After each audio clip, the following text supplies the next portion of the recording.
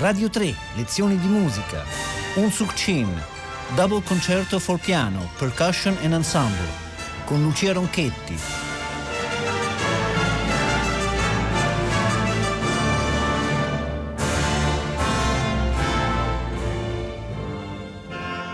Buongiorno a tutti da Lucia Ronchetti per il terzo degli episodi dedicati ad importanti compositrici contemporanee. Oggi ascolteremo il doppio concerto per piano, percussioni e ensemble composto dalla compositrice coreana Unsuk Chin nel 2002. Nata nel 1961 a Seoul, Unsuk Chin si è trasferita in Germania nel 1985 per studiare alla Hochschule di Hamburg con il grande compositore e didatta György Ligeti, scomparso nel 2006. La lista di premi e riconoscimenti ottenuta negli anni da Unsuk Chin è lunghissima. Tra i tanti citiamo il Grosvenor Award, l'Arnold Schoenberg Prize, il Bach Prize e il più recente, il Léonie Sonning Music Prize, accordatole per il 2021. A partire dal 1988, Unsuk Chin ha lavorato allo studio di musica elettronica dell'Università Tecnica di Berlino con Volkmar Hein e Thomas Selig, due importanti assistenti e studiosi del suono elettronico per molti compositori europei. Un'importantissima tappa della sua carriera risale al 1999, quando cominciò una fruttuosa e straordinaria collaborazione col direttore d'orchestra Kent Nagano. Unsuk Chin è anche regolarmente seguita dai Berliner Philharmoniker, privilegio riservato a ben pochi compositori viventi e spesso sotto la direzione di Simon Rattle. Questi pochi elementi biografici possono dare un'idea dell'eccezionalità di successo e riconoscimento per una donna compositrice ancora relativamente giovane. Il mondo musicale di Unsuk Chin è agitato, pulsante e sorprendente.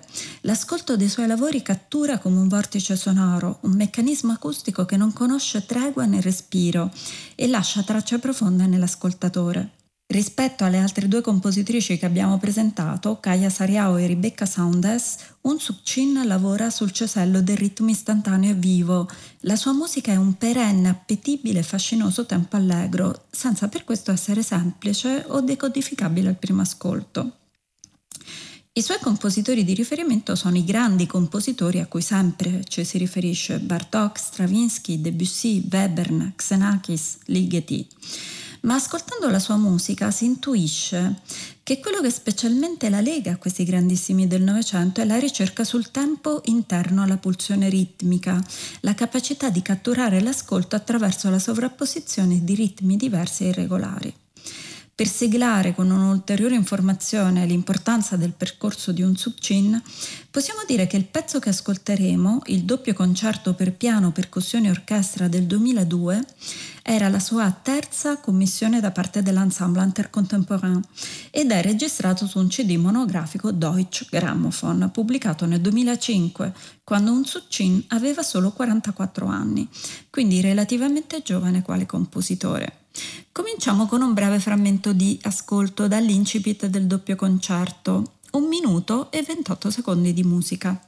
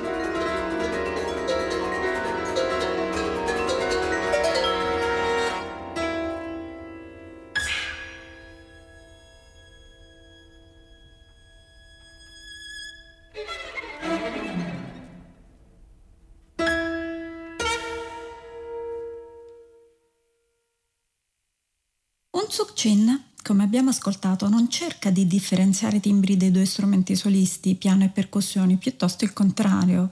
Ottiene la fusione dei timbri attraverso una scrittura tastieristica per la percussione e percussiva per il piano. Abbiamo infatti il piano preparato con piccoli pezzi di metallo o plastica inseriti tra le corde in alcuni range indicati dalla leggenda.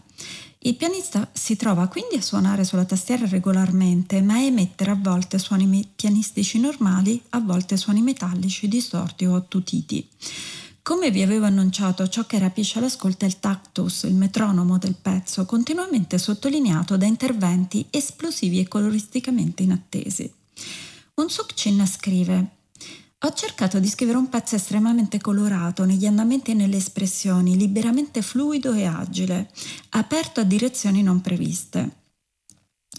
Come per il suo maestro Gheorghi Ligeti, per Unsuk Chin è importante la cellula che, generata quasi improvvisamente in un contesto compositivo diverso, comincia a germinare, a svilupparsi, a diffondersi nell'organico. Queste cellule non assumono mai però la scultoreità dei continuum lighetiani, fasce sonore caratterizzate da una struttura musicale ben determinata e costante, e si caratterizzano proprio per la loro volatilità, per il loro annidarsi in colori orchestrali che suonano esotici al nostro ascolto occidentale e che forse derivano dall'apparenza formativa di Unsuk Chin all'est asiatico. Possiamo solo fare supposizioni e percepire la sottile aura timbrica altra che la compositrice applica alla sua orchestrazione, dato che è comunque un sottilissimo velo che non si caratterizza in decisioni compositive evidenti e dato soprattutto che Unsuk Chin ha sempre dichiarato il suo cosmopolitismo formativo. Quello che dichiara invece la compositrice in una bellissima intervista con Laurent Feneroux è sorprendente da parte di un compositore. Unsuk Chin dice: la mia musica è la riflessione dei miei sogni. Cerco di comporre una resa musicale delle visioni di luce accecante e di incredibile magnificenza del colore sparse nei miei sogni. Il gioco di luce e colore nello spazio che si materializza simultaneamente come una fluente scultura sonora. Questa bellezza è sia astratta che remota, ma attraverso qualità così peculiari può raggiungere le emozioni per trasmettere gioia e calore. Questa bellissima confessione può in parte spiegare il senso di gioia esplosiva che trapela dai complessi meccanismi ritmici di Unsuk Chin e anche spiegare la ricerca dell'incessante motilità che genera un afflato positivo dell'ascolto. Torniamo ora all'inizio del doppio concerto per un ascolto più attento. Nel tactus molto veloce percepiamo un suono globale che deriva da pulsazioni regolari di quintina generate da percussione solista e pianoforte. La parte della percussione è affidata allo xilofono, ma alcuni suoni sono realizzati su una serie di campanacci, quindi un suono percussivo metallico non intonato e molto caratteristico. Il piano esegue le stesse quintine, ma senza intervenire in tutte le note, trovandosi quindi in coincidenza con lo xilofono solo su alcuni impulsi. Il piano, come abbiamo già detto, è preparato con metallo e con plastica, ma alcune note del range prescelto sono senza preparazione. Il risultato quindi è quello di un buffo meccanismo sonoro che si avvolge su se stesso, come un vecchio carillon non più regolare ma accuratamente composto. Ascoltiamo quindi ancora il frammento iniziale del doppio concerto di Unsuk Chin fino alla dissolvenza del grande meccanismo pulsante. Sono 2 minuti e 50 di musica.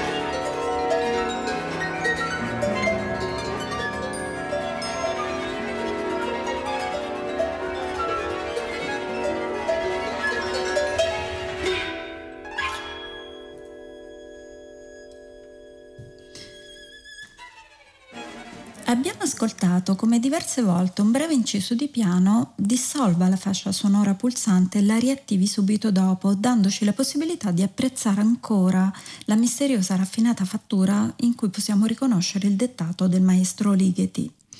A partire da battuta 25 il meccanismo si arricchisce di entrate sfalsate in canone dei legni, sempre su disegno di quintine, entrando quindi nel meccanismo sonoro e rendendolo più complesso e misterioso.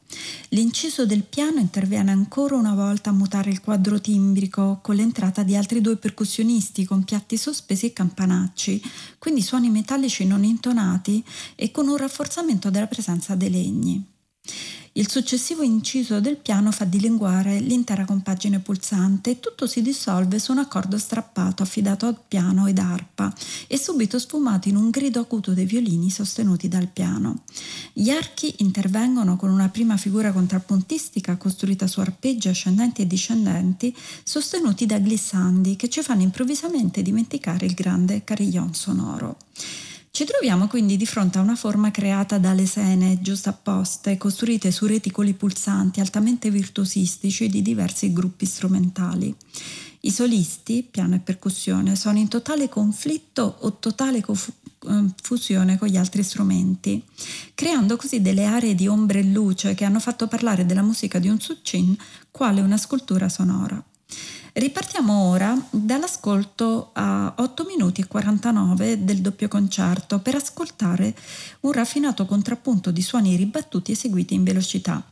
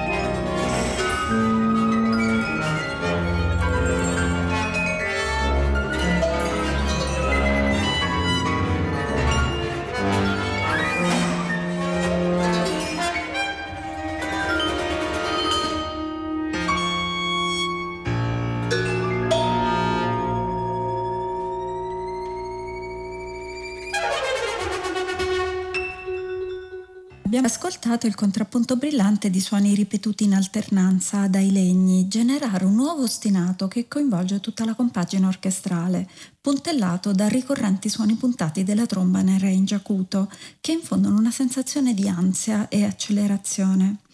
Vi lascio ora all'ascolto senza interruzione dei 4 minuti finali del doppio concerto di Unsuk Chin, sempre nell'esecuzione dell'ensemble intercontemporain.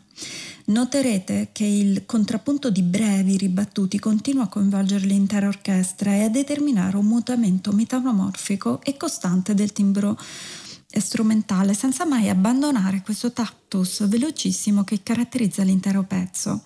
È un'entrata in un mondo acustico circense e sciagalliano allo stesso tempo. È solo a partire dal 17° minuto dall'inizio della partitura, e quindi negli ultimi 3 minuti dell'ascolto proposto, che Unsuk Chin costruisce una dissolvenza dell'intero organismo sonoro, basata su un divenire di glissandi che fanno dimenticare la pulsazione vorticosa dell'intero pezzo. Gli archi diventano dominanti ed è agli archi che è affidata l'ultima struttura compositiva di glissandi ascendenti verso l'ambito acuto con sfasature tra le parti. Un finale che sembra una domanda aperta sull'ascolto, sulla possibilità che abbiamo di entrare nel tempo musicale, smettendo di percepire il nostro kairos personale, il tempo debito della nostra realtà fisica. Il tempo accelerato al limite dell'eseguibilità, creato artificialmente, cioè compositivamente, dal doppio concerto di Unsuk Chin, ha un effetto catartico.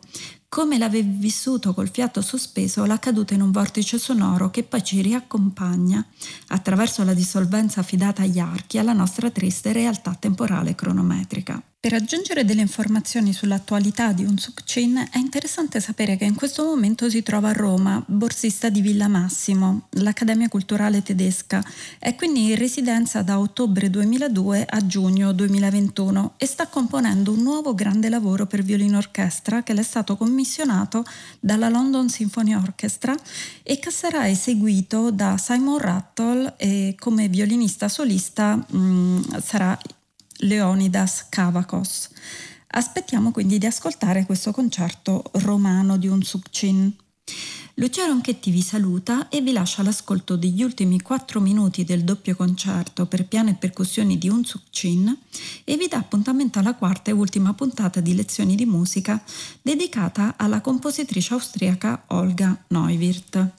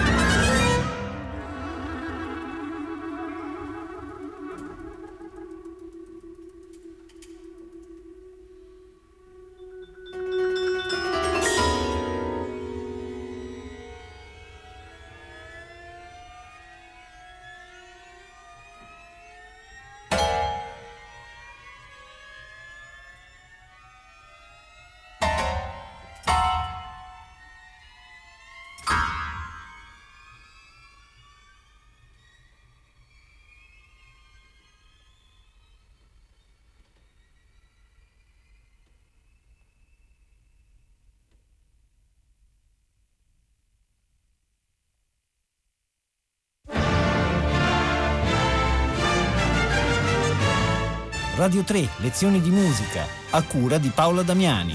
Potete ascoltare tutte le lezioni di musica dal sito di Radio 3 e scaricarle con l'app Rai Play Radio.